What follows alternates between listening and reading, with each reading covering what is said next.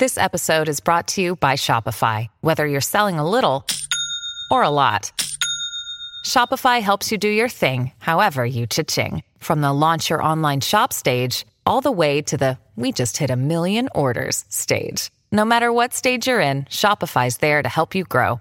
Sign up for a $1 per month trial period at shopify.com/special offer, all lowercase. That's shopify.com/special offer.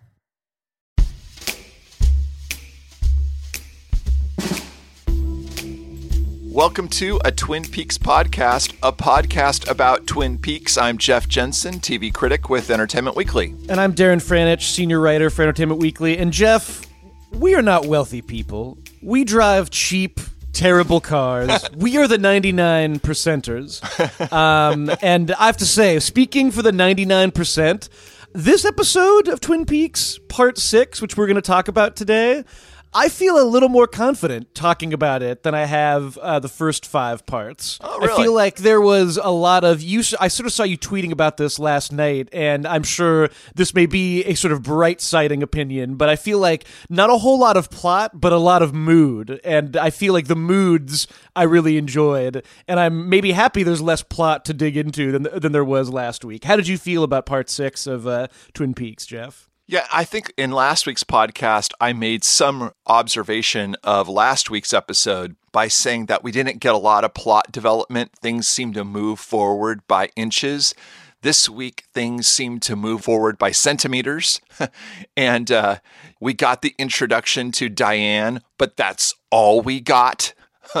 I think that, we got more of Agent Cooper trapped in the life of Dougie. And yes, he seemed to get back into Agent Cooper's black and white suit, but that's all that happened. So he's moving, again by centimeters back toward Cooper. Hawk finally, quote unquote, reconnected with his heritage through some pretty absurd stuff and found pages which might be from Laura Palmer's diary stuffed in between the cracks of a toilet stall in the sheriff's department.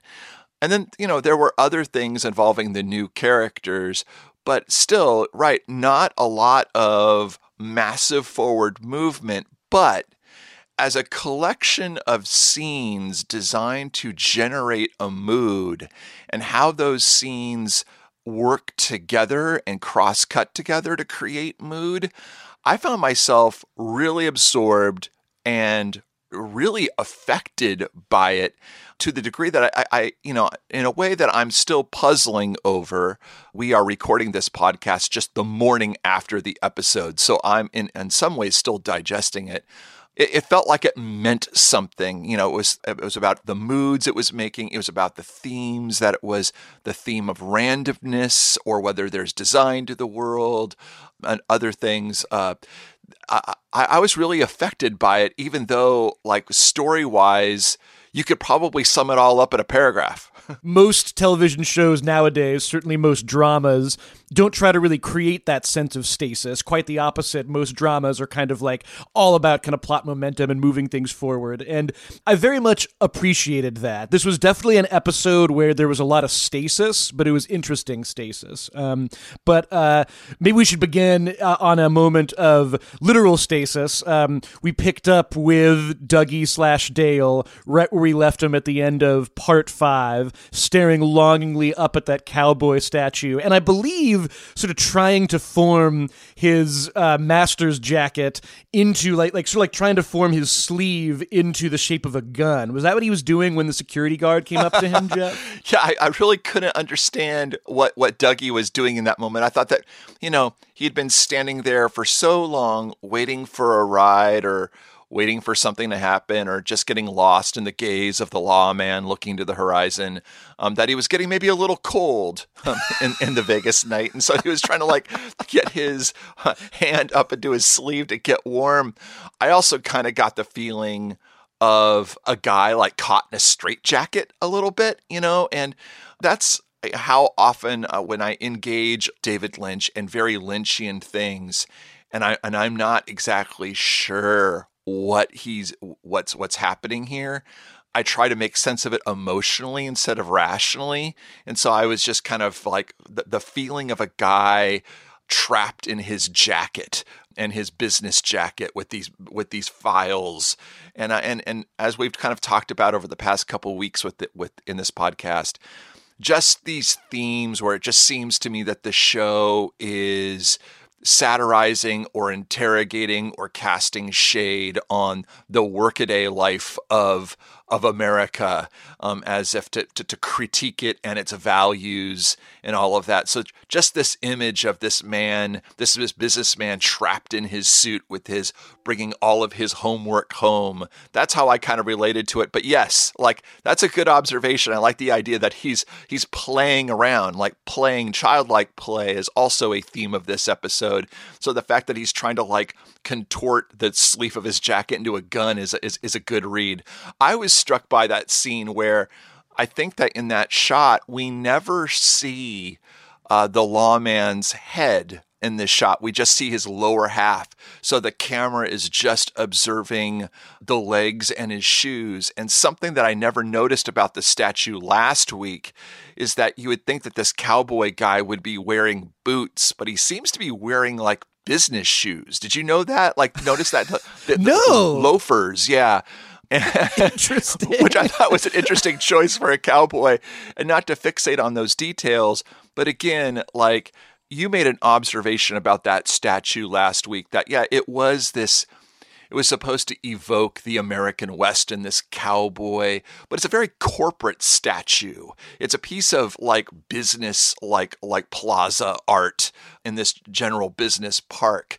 So the idea that this cowboy is wearing a businessman's shoes, sort of the corporate world's appropriation of that imagery in the episode where we're continuing to see kind of like our heroic Agent Cooper trapped in this businessman's body and kind of casting some shade again on the corruption or the compromises, moral compromises of everyday life. I thought that was an interesting bit of imagery.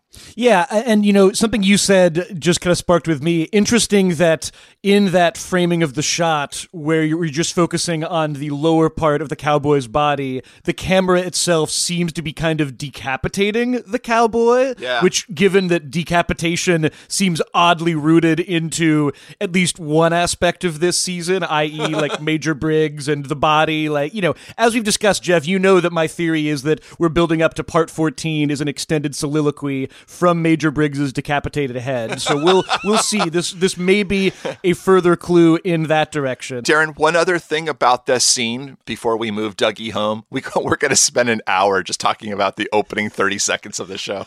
I love the cowboy statue. And I love how Angelo Badalamenti, his score that played a lot throughout this scene and throughout most of the Dougie moments of this episode, his score sounded like incredible and also kind of like the love music that plays on the soundtrack when Sonny Crockett is hooking up with someone. It was this weird like 80s. It was this weird like sort of like 80s saxophone synth. Like I absolutely loved it. It was so unusual.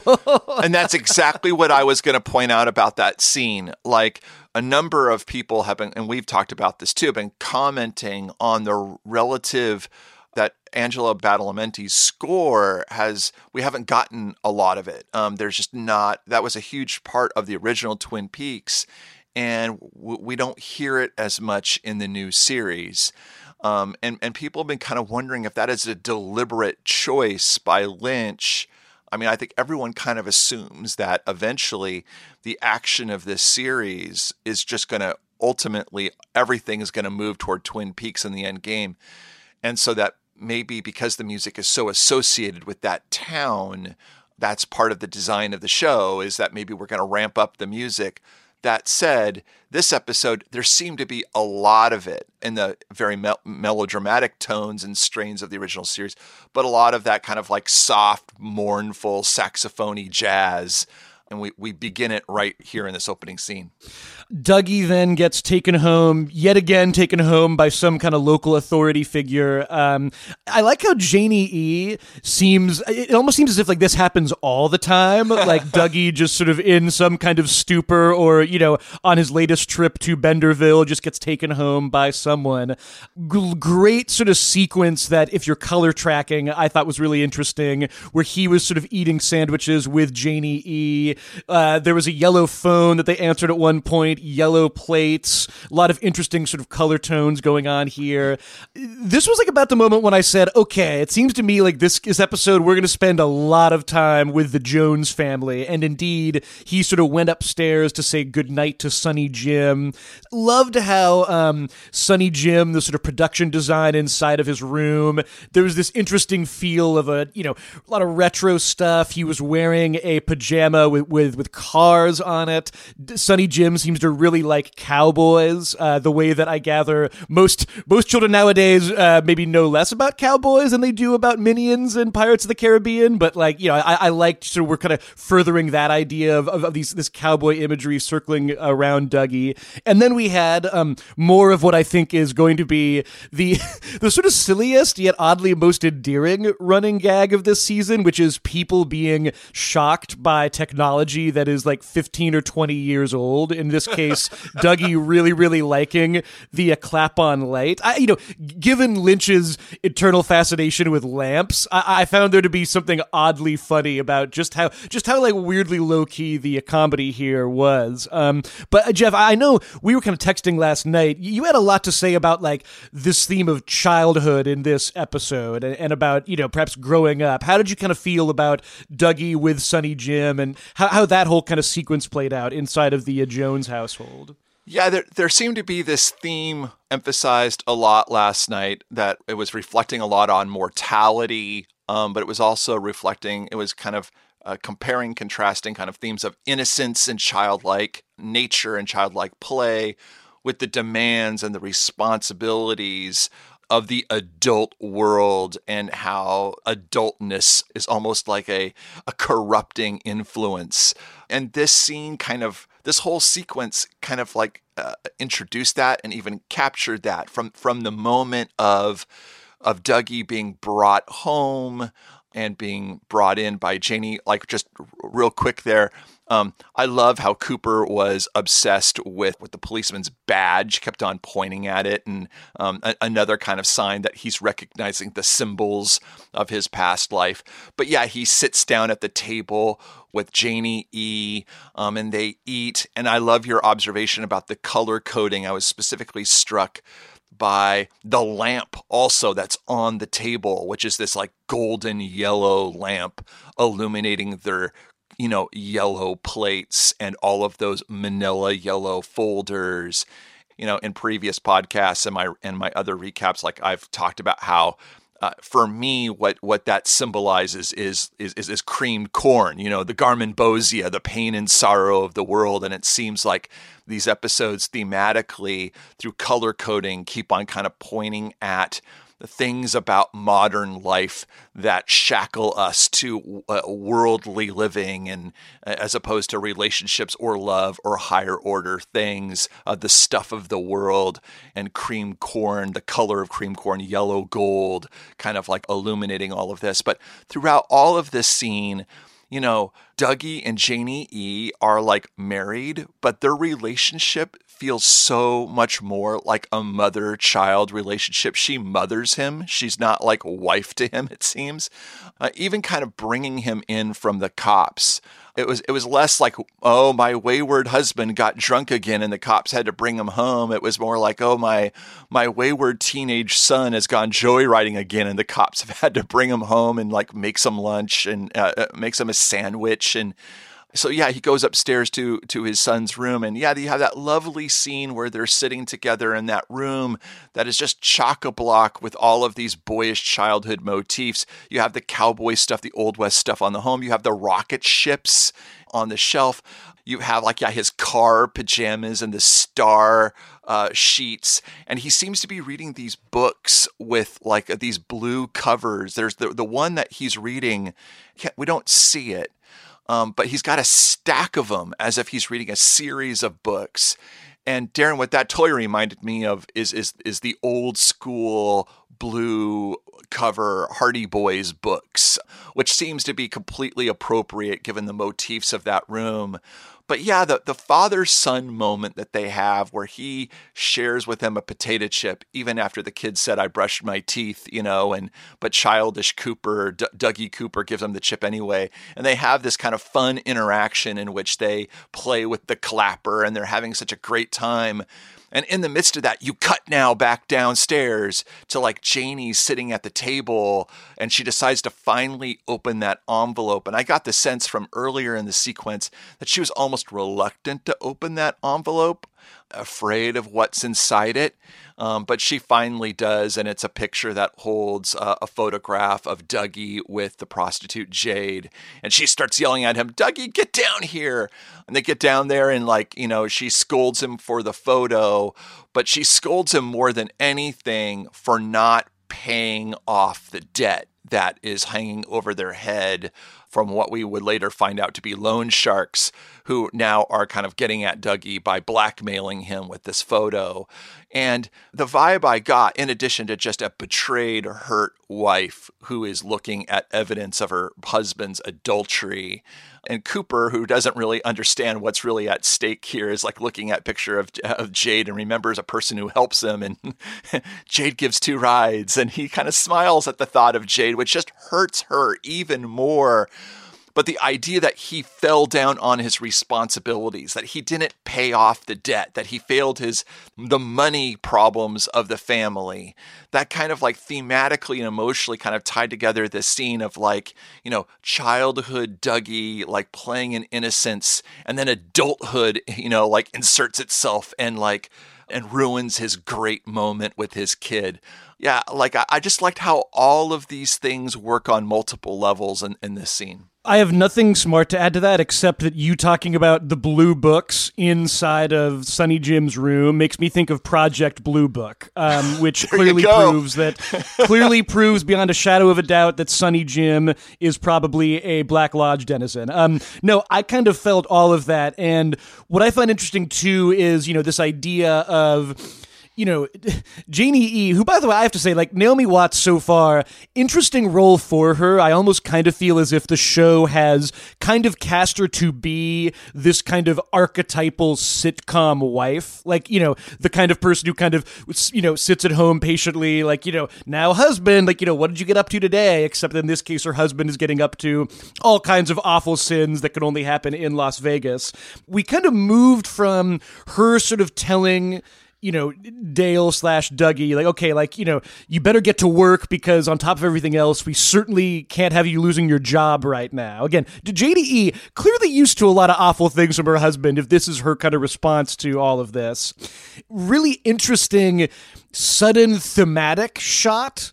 That also, of course, is a callback to deep Twin Peaks history. We saw a traffic light change from yellow to red. And besides being a callback to the pilot, besides being a callback to, the last time that Laura Palmer sees James in Twin Peaks Fire Walk with Me, it was also just an interesting bit of, tracking the color narrative of this season, because we kind of went from yellow, a scene that felt very yellow, very Garmin Bosia-y, as you said, Jeff, to a scene in the red room. It was almost like the traffic lights were kind of shifting us from one color-toned reality to another. Inside of the red room, we picked up yet again with Philip Gerard, the one-armed man, who I'm realizing now when we see him almost seems to be sensing something from up above him. And I don't have anything smart to say about that beyond the fact that Laura Palmer, when we first saw her this season, seemed to disappear upwards. So I'm not entirely clear if we're meant to glean anything about the, upper or lower level dimensionality of the Red Room from all this. Darren, we're in hell. Okay, that makes sense. The Red Room is down in hell, and he's looking up into the world above. So hopefully maybe we get to heaven someday. We had an interesting moment of Red Room to Dale connection. This has sort of happened before inside of the Jones household. The one-armed man, I thought, was, pretty intriguingly straightforward this week. He sort of told Dale, you have to wake up. Interesting to sort of frame it like that. It seems as if we're meant to understand, okay, like, Dale is not a kind of memory-wiped John from Cincinnati sponge. Perhaps there is still the real Dale inside, and what we're seeing now is a kind of sleepwalking. And then he also said, don't die, don't die, don't die, which is, what I tell everyone when I say goodbye to them, Jeff, just to kind of, send them off on their way. Maybe I'd be intrigued to know your feelings on this. I'm sure there are people who are like feeling very frustrated with the Dougie of this season. I kind of go back and forth on it. I think the fact that I love how Kyle MacLachlan is playing him and the fact that I kind of like the Jones household has kind of definitely made me, more intrigued by an episode like this where we spend a lot of time with those characters. It did feel like the one-armed man appeared here just as almost kind of a message to be like, hey, like, watch this space. Something's going to happen here. Maybe not this week, but soon. Was that kind of your feeling, with the kind of Red Room interlude there? Well, yeah. I mean, I this idea that the show is speaking back to us a little bit and maybe our own frustrations with, how long are we going to stay with Cooper trapped in Dougie, and when are we going to get him to come out? This is another episode where I think it played knowingly with that tension. In the Dougie scenes, in particular, some later, you got the sense that, something is going to trigger him. And he's going to finally just snap to it and wake up, like Mike said. Again, you do wonder if that Red Room scene combined with the fact where later in the episode we finally get Cooper back into the black suit, where it's the show signaling to us that, yes, he's on that road. Be patient with us. At the same time, again, from that thematic read where I kind of look at Cooper as Dougie, as this reincarnated life, and he's going through this maybe accelerated or maybe not accelerated enough education where he's in this childlike state and he's growing up, right? What I found interesting about this scene is where he says, you have to wake up. Don't die, don't die, don't die. You can look at that in the context of what we know about Cooper drama, which is that, that Cooper and him has to wake up and he has to survive. We know that for him to flourish, Dirty Cooper must die. So you can look at it as Mike just cheering him on, like, win that fight, win that fight, win that fight. But I think in the context of the episode, what you kind of saw instead is that what Mike might be actually doing in that moment is maybe sensing or observing that Cooper is struggling in his readjustment back to the world and in this sort of state that he's in right now. And that if he doesn't rise to the occasion of surviving these struggles, that he might not even make it to any kind of confrontation with Dirty Cooper. So, he's going to have to gain some faculties here in order to survive. So what was more interesting to me than the words in that scene was the motion that Mike was doing, kind of like this, waving his arm at Cooper as if he's trying to cast some magic on him. And that's when we get to these scenes right after that sequence where Cooper starts, Dougie Cooper, whatever we're going to call him, opens up these files and starts looking at them and starts seeing almost like these magic snowflakes fall on certain key lines. And he starts scribbling them with childlike scribble, lines and pictures of ladders and stairways leading up.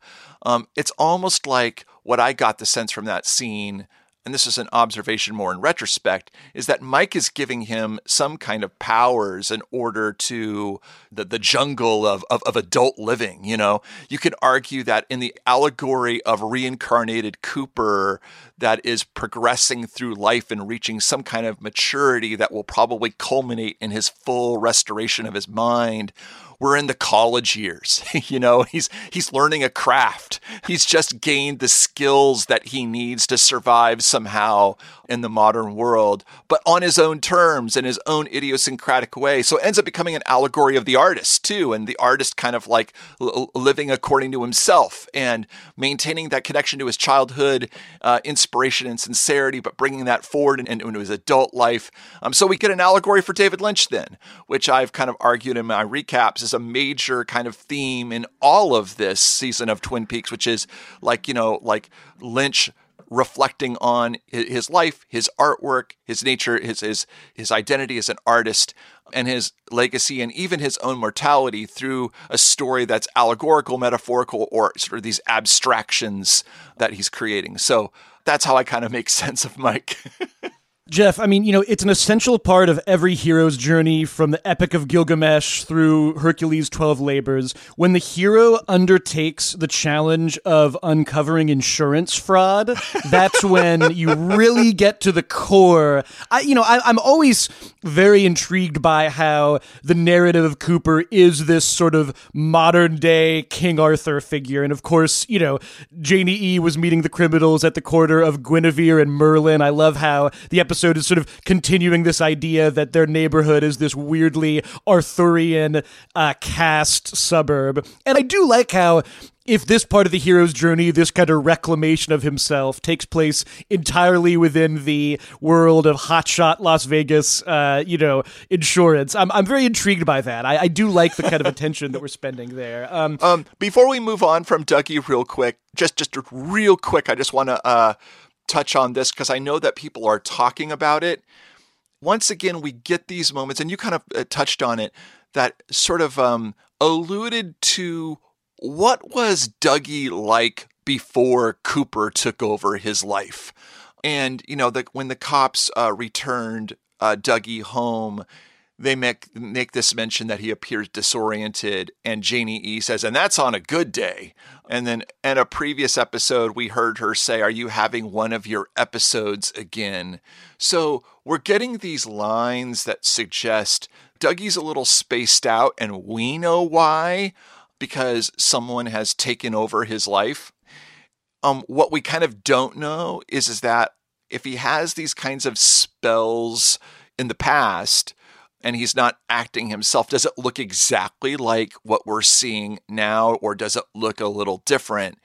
And I don't know, honestly, Darren, if the show is ever going to be terribly interested in sort of explaining the mechanics of Dougie and how he worked as a sort of like manufactured double for Dirty Cooper. But it kind of made me wonder. And just to be clear, I don't feel like I need that. I like him as sort of how they're using him now. And if they never explain any of his past, I'm kind of okay with that. But it made me wonder if like Dirty Cooper occasionally like took over Dougie. Like if maybe he had the ability to like switch minds with him, like Dirty Cooper could leave his mind and occupy the mind of Dougie for a while and then kind of use Dougie in Vegas to pursue some kind of work down there. Like he's got these doubles all around the world maybe, and he's able to switch his mind into them to do work at any one time. But yeah, like I know some people are talking about like how did Dougie as a sort of double vessel, what was his life like before Cooper? I don't know if you have any theories on that, or if you feel like you need that explained, or if the show could just leave it alone.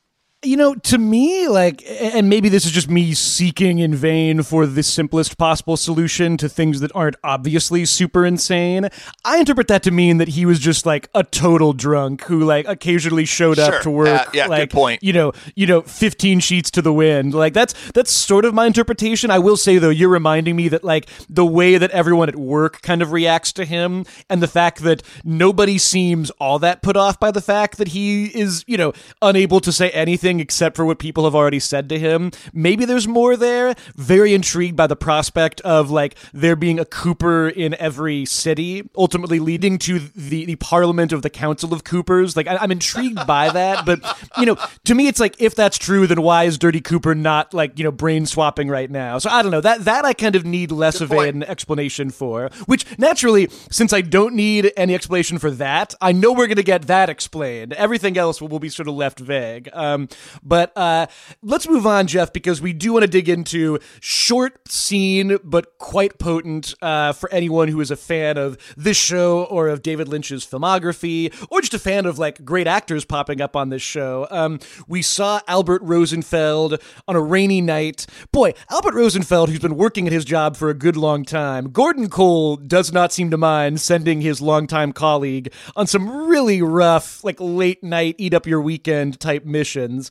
Rosenfeld had to walk through the rain, literally got a call from Gordon Cole, who was enjoying a fine Bordeaux. Darren, not only was Gordon Cole enjoying some fine Bordeaux while sending his trusted associate Albert on this rainy night mission in 34-degree weather, but he was clearly enjoying some female companionship. Once again, nursing this idea that Gordon Cole is quite the ladies' man. Of course, but only ladies who he can hear without his hearing aid. That's how he can tell that there is some true spark there. Another great standout line from the late, great Miguel Ferrer. I'm going to say it because apparently we can swear on this podcast. Fuck Gene Kelly, you motherfucker. Incredible. He walked into a bar called Max Von's Bar, which I interpret to be a reference to Max von Sydow, because in this world, Max von Sydow opened up his own chain of bar restaurants. And then he met Diane. And Diane, of course, played by the great Laura Dern, the only person she could be playing this season. We'd said our theories about this before. It seems to all add up as far as her history with David Lynch and the idea of Cooper as a kind of, Lynch analog. All she said was, "Hello, Albert." We saw that she had this sort of interesting, kind of, I thought it was sort of like almost 80s club kid white platinum hair, which, apropos of nothing else, made me think of how Leland Palmer's hair turned white in season 2. Not sure if we're meant to think that or if it was some kind of stylistic choice, but how did you feel about this, Jeff? This is probably like the big moment of the episode for Twin Peaks fans, I would say. Oh, yeah. And another example where I read some other people online saying that this episode felt like David Lynch trolling the audience with like stretched out scenes, belaboring plot points that we may be frustrated with, giving us just little tidbits of great moments and then not returning to them. And this is kind of one of them ultimately in retrospect, because this scene is so good that you kept on waiting for the episode to come back to it. But it was just a great introduction to this iconic character that we've heard all about. It kind of completely messed with and played to two different perceptions that you probably have had with Diane over the years. I mean, in the original series, you probably pictured Diane as some kind of, like, at least I did, so I'll just own it. I won't say that everyone thought this way, but like some secretarial figure back at FBI HQ, taking these tapes and, transcribing them and executing, the orders that Cooper's giving, anything from doing research to doing his expenses. So you can imagine the secretarial, his money penny, The other image that we kind of got of Diane from a few episodes ago where, when Gordon and Albert are talking about this person, they have not yet named her Diane, but we all speculated that they were talking about Diane. I know where she drinks.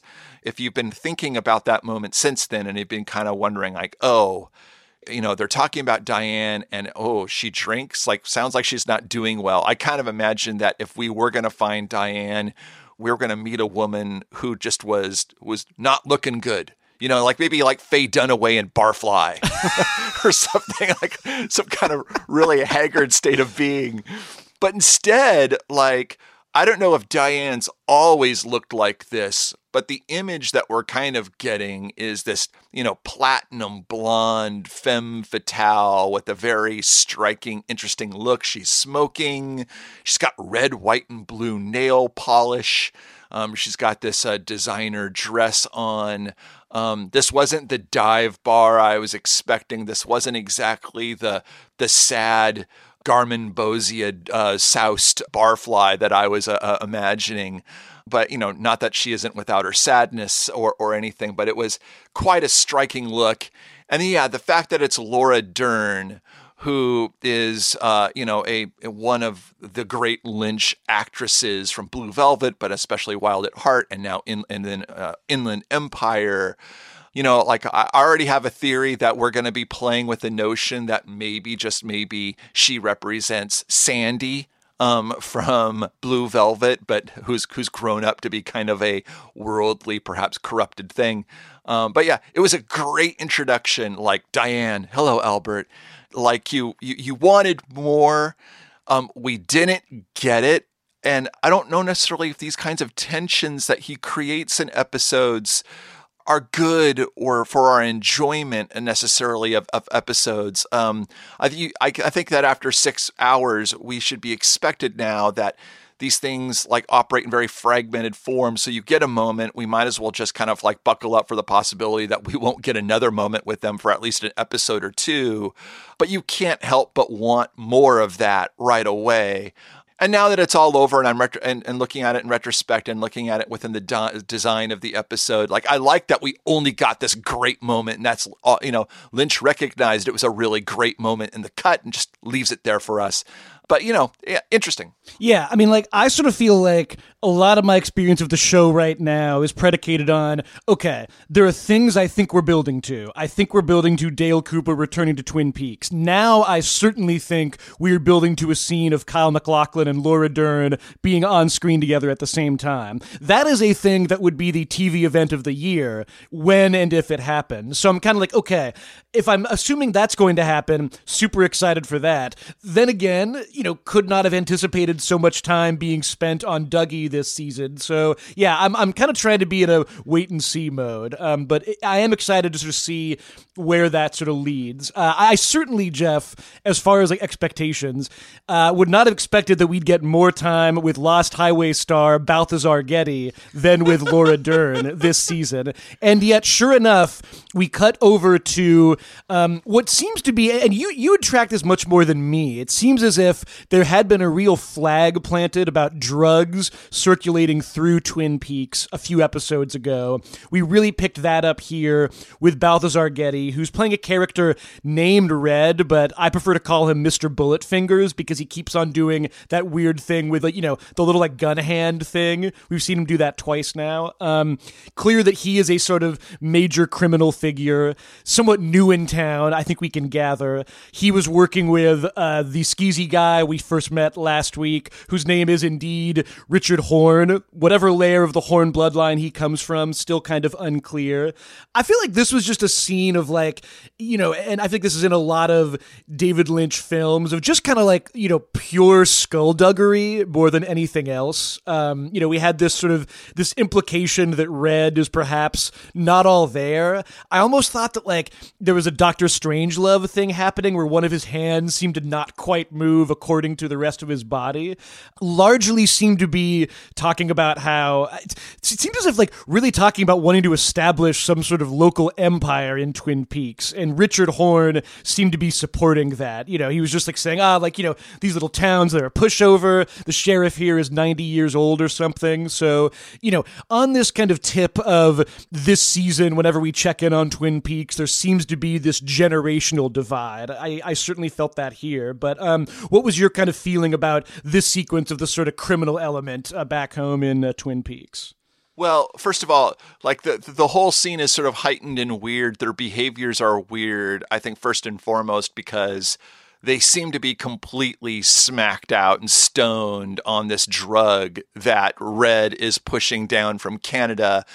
I think he called it Sparkle. That could have been a nickname for it, but let's call it. So Sparkle, he's pushing Sparkle down from Canada, and he's recruiting Red as a drug dealer. But yeah, there's this weird macho male posturing going on here. The older figure bullying the younger figure, making sure that they're in line. This is also kind of like I felt like a classic depiction of Lynchian, scuzzy, low-life evil. People acting kind of like decadently weird in their despicableness. And there's something kind of appropriate then where you have older generation Lynch represented by Balthazar Getty, who was one of the stars of Lost Highway. now kind of like schooling and posturing and having this sort of alpha male showdown with a new generation Lynch bad boy in Richard, who I'm going to call Dick because he's just a big dick. Sorry. You have this real kind of like creepy scene. And Darren, I don't know, but apparently red is magic. The magic man red and that sort of like this, we're being funny with this scene. This scene has a frickin' mood to it that really builds from kind of absurd, like weird, like two guys just being ridiculous guys, evil guys with each other, to increasingly sinister and then like intensely kind of like unsettling. And their acting shifts too. And the temperature change on the scene is reflected in this goon that's standing behind Red with that huge, ridiculously huge machine gun. And he's like watching like this drama take place between Red and Richard with this huge smile on his face. Like he just is getting a kick out of this ridiculousness. But I don't know if you watch it, but by the end, that smile is gone. And so is ours, I think, because he flips that dime up in this. At first, he kind of he identifies the head of the dime as representing Red and the tail representing Richard. And he flips that dime up into the sky. And then the diamond just stops at its apex and just spins and spins. And Richard is like mesmerized by it. And then all of a sudden he feels something like drop in his mouth or form in his mouth. And he takes something out of his mouth and it's the dime. And Red is sort of like observing him. And then like all of a sudden the dime like falls into his hand and we cut back to Richard and the dime is gone. And Lynch does something with his actors. I would love to know what he does to direct them to get this effect. But sometimes in the midst of peak Lynch absurdity and comic craziness and what is going on, he's directing them like, I imagine like he's telling them something like, I want you to imagine like the worst emotional event that you could possibly ever had and just kind of feel it right now. But like you could sense in Richard's eyes, he's on the verge of crying and he's like deeply troubled, deeply unsettled. A battle has been lost here for him. And this guy has successfully marked his territory and established the nature of their relationship. And Richard is very kind of defeated by this. But again, kind of tying it with some other themes that we've talked about in this episode, notice the thing that he says, well, throughout the whole episode, he's like high on drugs and he's ready for this opportunity. He's ready for this moment. Like put me to work, sir. And all of that. But then Red makes the mistake of calling him a kid. Like, don't call me a kid, like Richard said. And again, you have this kind of theme of like childhood and like, growing. And here we have this sort of theme of playing out of a young person, like wanting to grow up too fast into adulthood. And that's going to have some like, dangerous consequences. But I was mesmerized by this scene and I was memorized by how it flowed into the intercutting scenes that follow. And I don't know if you want to track that or I could take that from here. Well, I just have to say, like, we've said this before, love how much of this season is derived from Twin Peaks Fire Walk with Me. And when we saw the sign for the Fat Trout trailer park, I believe the new Fat Trout trailer park, my heart skipped a beat. The great Harry Dean Stanton, who, of course, among the other 10,000 things he's done in his career, has worked with David Lynch for a very long time. I was surprised by how much just seeing him on screen kind of choked me up. He is once again playing the character Carl Rodd, this sort of incredible, fifth face on Mount Rushmore looking figure who seems to have been at this trailer park since the beginning of time. We quickly discover that Carl's main joy in life now seems to be sort of riding into town about this time every day. And I just thought, for pure emotionality, this scene when the sort of young man that he is sort of driving with says, I'd like to smoke, but I quit a year ago. Harry Dean Stanton just gets this smile on his face and says, I've been smoking for 75 years every fucking day, and just has a little laugh. And I was so tickled by that, to pick up from that scene you were talking about, Jeff, this sort of shift from one generation of Lynch, perhaps not so good Nick, to the next one, to return to this figure who just, in Lynch's work, always feels to me like he conjures up an even older sensibility, some even more kind of vanished generation. I thought that was really lovely. But yeah, as you said, Jeff, the intercutting and the mood cutting here became really distinct. I mean, we sort of moved from that scene at the Double R diner of sort of like, light local comedy to some lovely scenes of Carl just sort of sitting on a bench, looking up at the trees, almost seeming to kind of commune with them in some way, to a interesting and yet also immediately kind of off-putting game that he sees being played between a young child and a mother. To me, that's the kind of piece of Lynchian absurdity that like initially seems silly and then becomes stranger the more you look at it. The kid sort of running away and then pausing and the mom catching up to him. And all of this while we keep cutting back to Dick Horn, who just seems really upset about this whole kid thing. Like call me a kid, huh? Like speeding in a way that immediately seems a little anxious. And then, of course, the build up to what we do see happen. Again, in an episode where there was just a lot of like subtle mood shifting, I was surprised at just the sort of, anvil hitting the ground quality of that sort of moment. I mean, I was really struck by how all of that works together as a mood. You have like runaway Richard, like just like furious over being like insulted over being called a kid, and juxtaposed with old man Carl, Harry Dean Stanton, like interesting in sort of Lynchian motifs. He always plays like the archetype of old school and respect for old school and mortality. I'm remembering that he had one lovely, awesome moment at the end of The Straight Story in which he plays the brother that Richard Farnsworth is trying to go see on his tractor. And that this brother, like he's had a heart attack and he's ailing and he might die. And that wonderful moment where they just sit at the end, they sit on the porch together and just silence with each other and look up at the stars. So to have Harry Dean kind of play this archetype again, and then watching that wonderful child in a scene of childhood innocence there play out, and then intercut with that moment that you described so well too, of just pure decency and goodness and generosity and just like of fun at the Double R, with Miriam, who I think might be a school teacher or something like that, just enjoying like 2 pieces of great cherry pie and being so grateful for it that she leaves a tip that is much bigger than she could possibly afford. And the waitresses, Shelley and Heidi, kind of responding by just saying, next time we should treat her. So you have the toxic, narcissistic selfishness of youth of Dick Thorne. You have kind of like just this frail, humbled, in the mortality of Carl, watching this new generation of mother and daughter growing up with the goodness. And then you have this just moment of just tragedy and evil that probably plays to everyone as just like coincidence and just bad timing and just chance. But we now know through all of this is like, it could have been avoided because, Richard is just like completely out of control and being irresponsible with himself.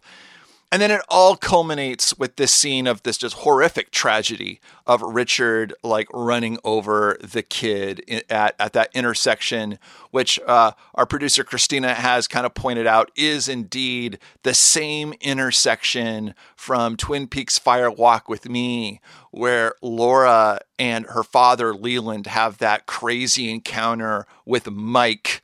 So we have this iconic locale within Twin Peaks mythology where this tragedy takes place. And the scene where everyone just gets out of their car to watch it. And you have the Badalamenti score swelling and they're just horrified by it. And the person that comes forward to minister to this absolutely out of her mind grieving mother and her child is Carl, who sees like something yellowy and golden float out of the boy's body, or their collective misery. Maybe it's his soul. Maybe it's the essence of pain and sorrow of the moment. And he goes and he attends to them by putting a hand on them and just kind of grieving with them. We should move on because I want to leave time for a character who is sure to become a fan favorite, near and dear in the hearts of everyone. T. Teswell in all demographics. I'm talking, of course, about Ike the Spike Statler. Now, I'm almost kind of unsure of what to make of all this, except to say that I do believe that, Lynch and Frost are so good at just when you think things can't get kind of more ambient and moody and anti-plot and strange, they're very good at just kind of shocking you back into attention.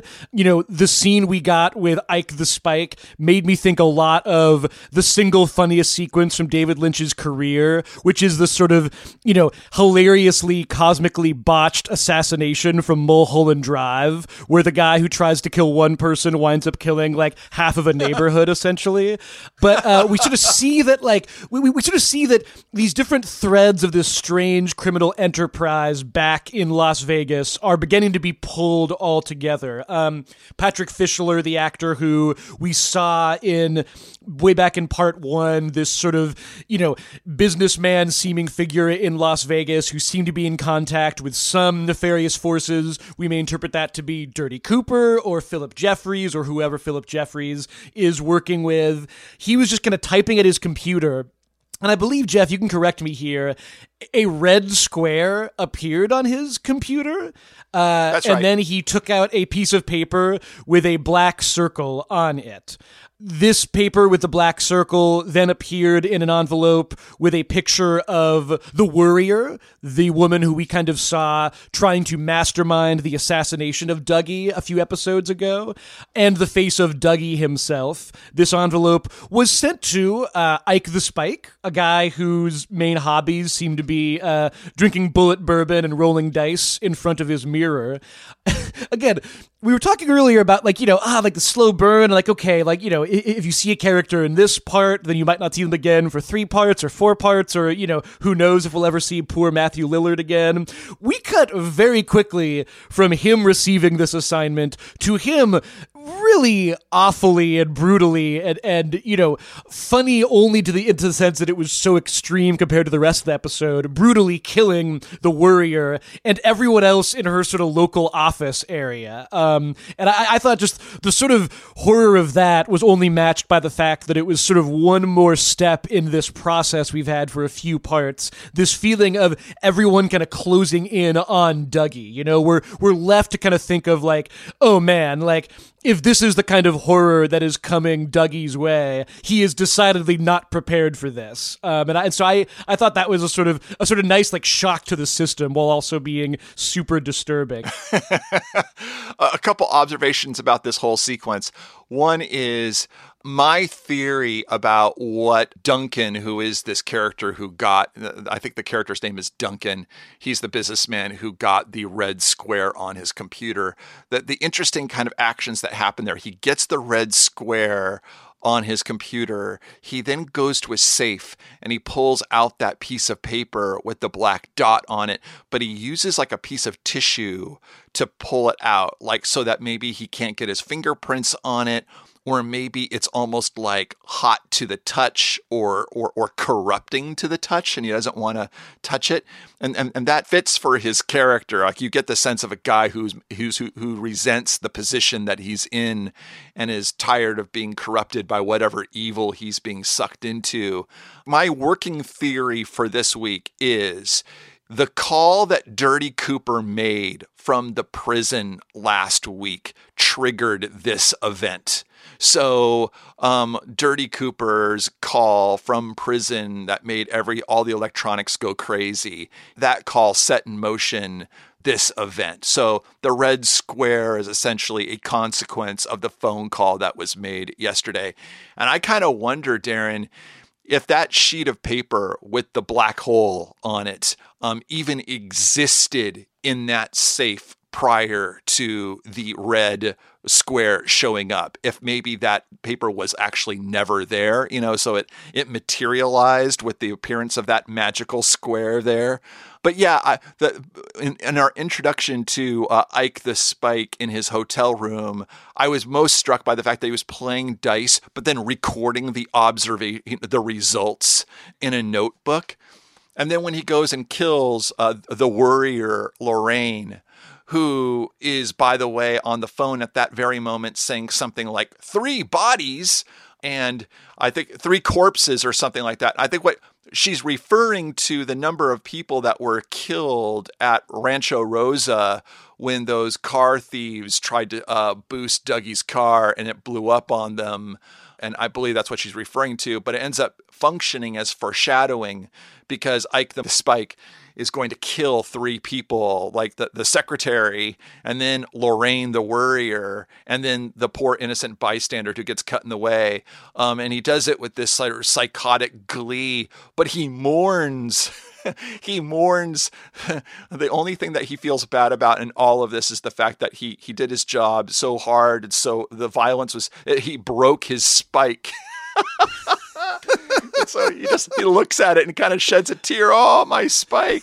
But it was, what I like, the idea of rolling dice, again, in an episode that seemed to be playing with the idea of coincidence or not, what one person might experience as random, but really there is no such thing as randomness, the idea that the dice, it captured my imagination for the fact that for the people who were killed there, this must feel like, what the hell just happened? This completely random, psycho guy has just come and killed me, catastrophe striking out of the blue. But there's nothing chance about it, so there's explanation for it. But yeah, I was interested in all those motifs. Begin to wrap up the Dougie of this episode. You sort of mentioned earlier, Jeff, we see Dougie back in Agent Dale Cooper's suit, the only suit that fits him since he's a little bit slimmer than his doppelganger was. He arrives back at work at a Lucky 7 insurance agency. Tom Sizemore, who plays his somewhat sleazy colleague Anthony, kind of leers at him. He gets called into his boss, Bushnell Mullins's office, and the scene that we saw, I've rewatched it again, still not quite sure I have a bead on it, but what seemed to happen was he was looking at Dougie's notes on the case files. Just looking at one page, the notes were incoherent, but when he put those 2 notes together, somehow the doodles, which seemed to all be kind of ladders and stairwells and these sort of interesting sort of swirls, put them together seemed to bring clarity. Now, Jeff, you had sort of sent me this really cool video that's been floating around. A lot of people have kind of gone back to the first couple parts of this season and kind of played at the same time 2 separate sequences. The sequence of Agent Cooper being in the purple room with that strange woman and the scene of Agent Cooper being in the glass box. And there are interesting commonalities that spring up there, sort of, Dark Side of Oz kind of a thing. And I was wondering if that was a validation of that, if we are meant to be taking 2 separate sequences from Twin Peaks this season and kind of bringing them together, and if there's more clarity there. Did you have kind of more of a bead on... We certainly, Bushnell Mullins seemed to change his tune on Dougie very quickly once he kind of saw those 2 pages kind of laid out together. Well, clearly, Bushnell, speaks scribble. It would be an interesting analysis to do what you're suggesting, which is to say, kind of put the scene in which Dougie actually does the scribbling and play it opposite of Bushnell's analysis of the scribbling and see kind of how things match up. I was kind of more struck by, in this entirety of the sequence, Cooper watching Bushnell I want to call him Battling Bud. Watching Battling Bud kind of analyze his work, and then constantly looking up at the boxing poster of Bushnell back in his Battling Bud boxing days. And I kind of got the sense that again, David Lynch and Mark Frost don't care about what's really happening, like how this guy is making sense of the scribbles. Realistically, we might imagine that there's just no way to make sense of all of this. But there seems to be kind of like this idea that there is this goodness and honesty in battling Bud, and that shared spiritual quality that he has with Cooper, like, allows himself ultimately, after a lot of frustration, to gain sort of illuminated eyes to begin to understand what these doodles are and what they mean. And combined with maybe some compassion and empathy for this longtime employee of his too, it's interesting. So like, I read it as sort of like what ultimately helps like battling Bud make sense of this is empathy, is compassion, is this spiritual orientation that he has that's similar to Cooper, which is interesting because it juxtaposes with the scene that falls right after it, which is Janie goes and meets with loan sharks, Tommy and Jimmy in the park. Again, more childhood motifs to pay off Dougie's debt. And she gives them this epic scold about the difficulties of modern living today and that they're just making it harder. And what has happened to compassion and caring about other people's suffering and all of that, which seems to be another major motif and theme of this show. So yeah, like I liked how both of those scenes work together. The fact that Jeremy Davies, I love Jeremy Davies so much. The fact that he's become like Hollywood's go-to, like just super sleazebag, like, seeming to trail dust behind him, like Pigpen from Peanuts type of character. His line readings in this scene with Naomi Watts were so great as she was kind of so setting off on her soliloquy.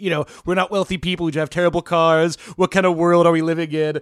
I just loved his response, like, nevertheless, lady. Like, it was such a delightful back and forth there. I just, again, full shout out to Naomi Watts for just taking this speech that sort of read almost as a parody of your sort of, Occupy Wall Street era politics, but then also seemed entirely sincere. And I thought, was weirdly moving it away. A lot of interesting stuff kind of going on in that scene. I have no sense of like where we're going with Janie E, but I was very struck, and we've talked about this offline, Jeff, very struck by the fact that Naomi Watts, who was just an all-time great Lynch heroine two different, heroines really, in Mulholland Drive, and Laura Dern, the sort of reigning Lynch collaborator, them both being in this episode, it felt, interesting to me, and I'm intrigued to see where they kind of go with that.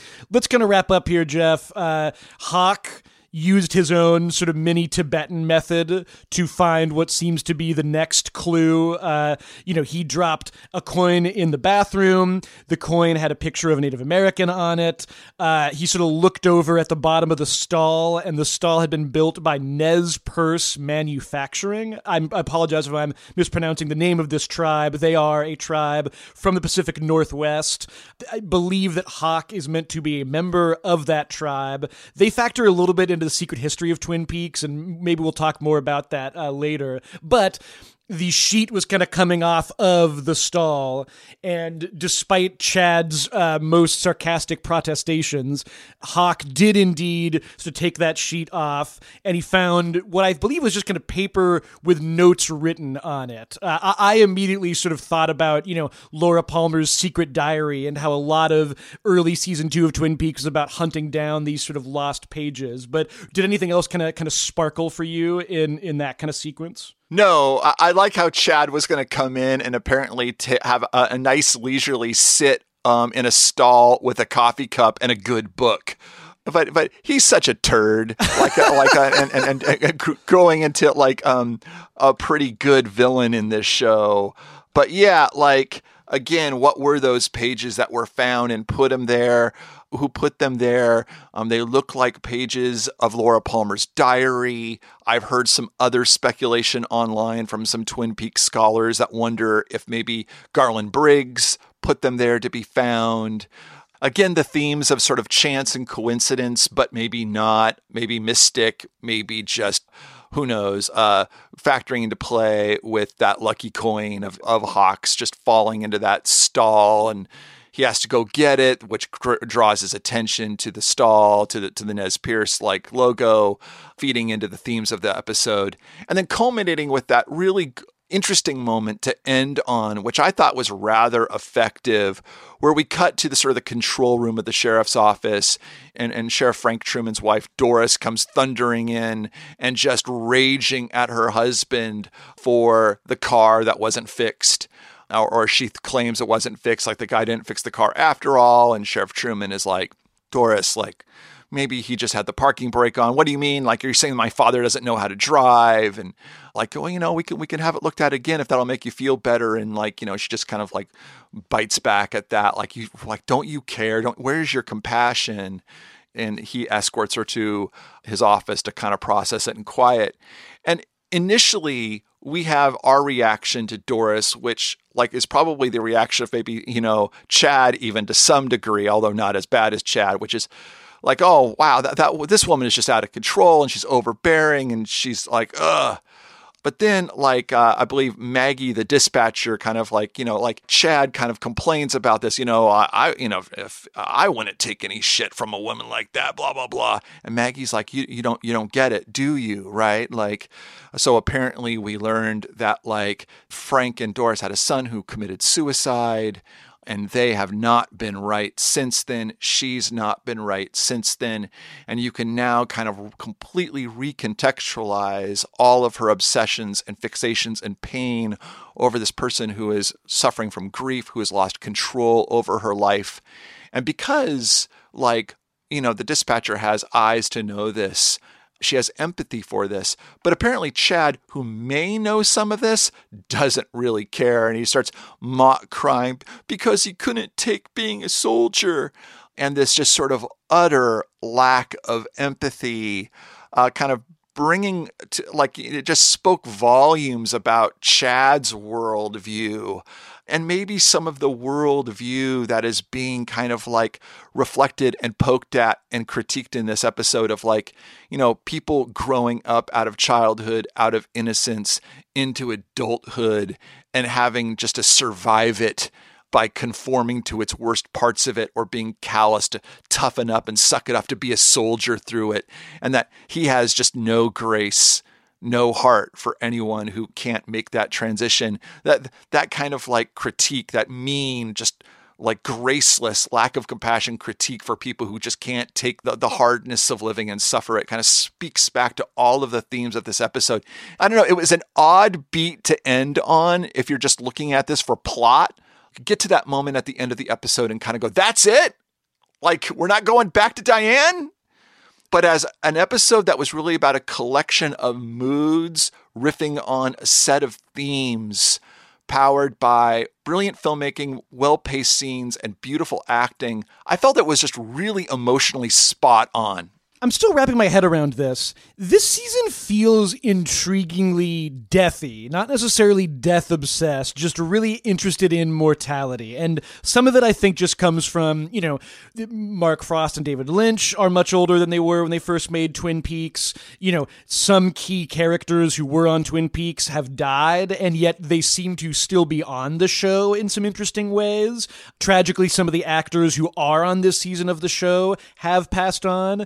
You have these people in this episode, like Harry Dean Stanton, or, the actor who plays Bushnell Mullins, who himself was actually, he was in, a movie with Marilyn Monroe. Like, Don Murray has been around in Hollywood for decades now. Like, this interesting, just, mortality and just the flood of people who are a little older who are on this show. I'm just kind of fascinated by it. It puts me in mind a little bit of the last season of Sopranos, Sopranos, which ultimately became just this strange tour through mortality. And there was one episode where literally there were two different funerals happening in the same day.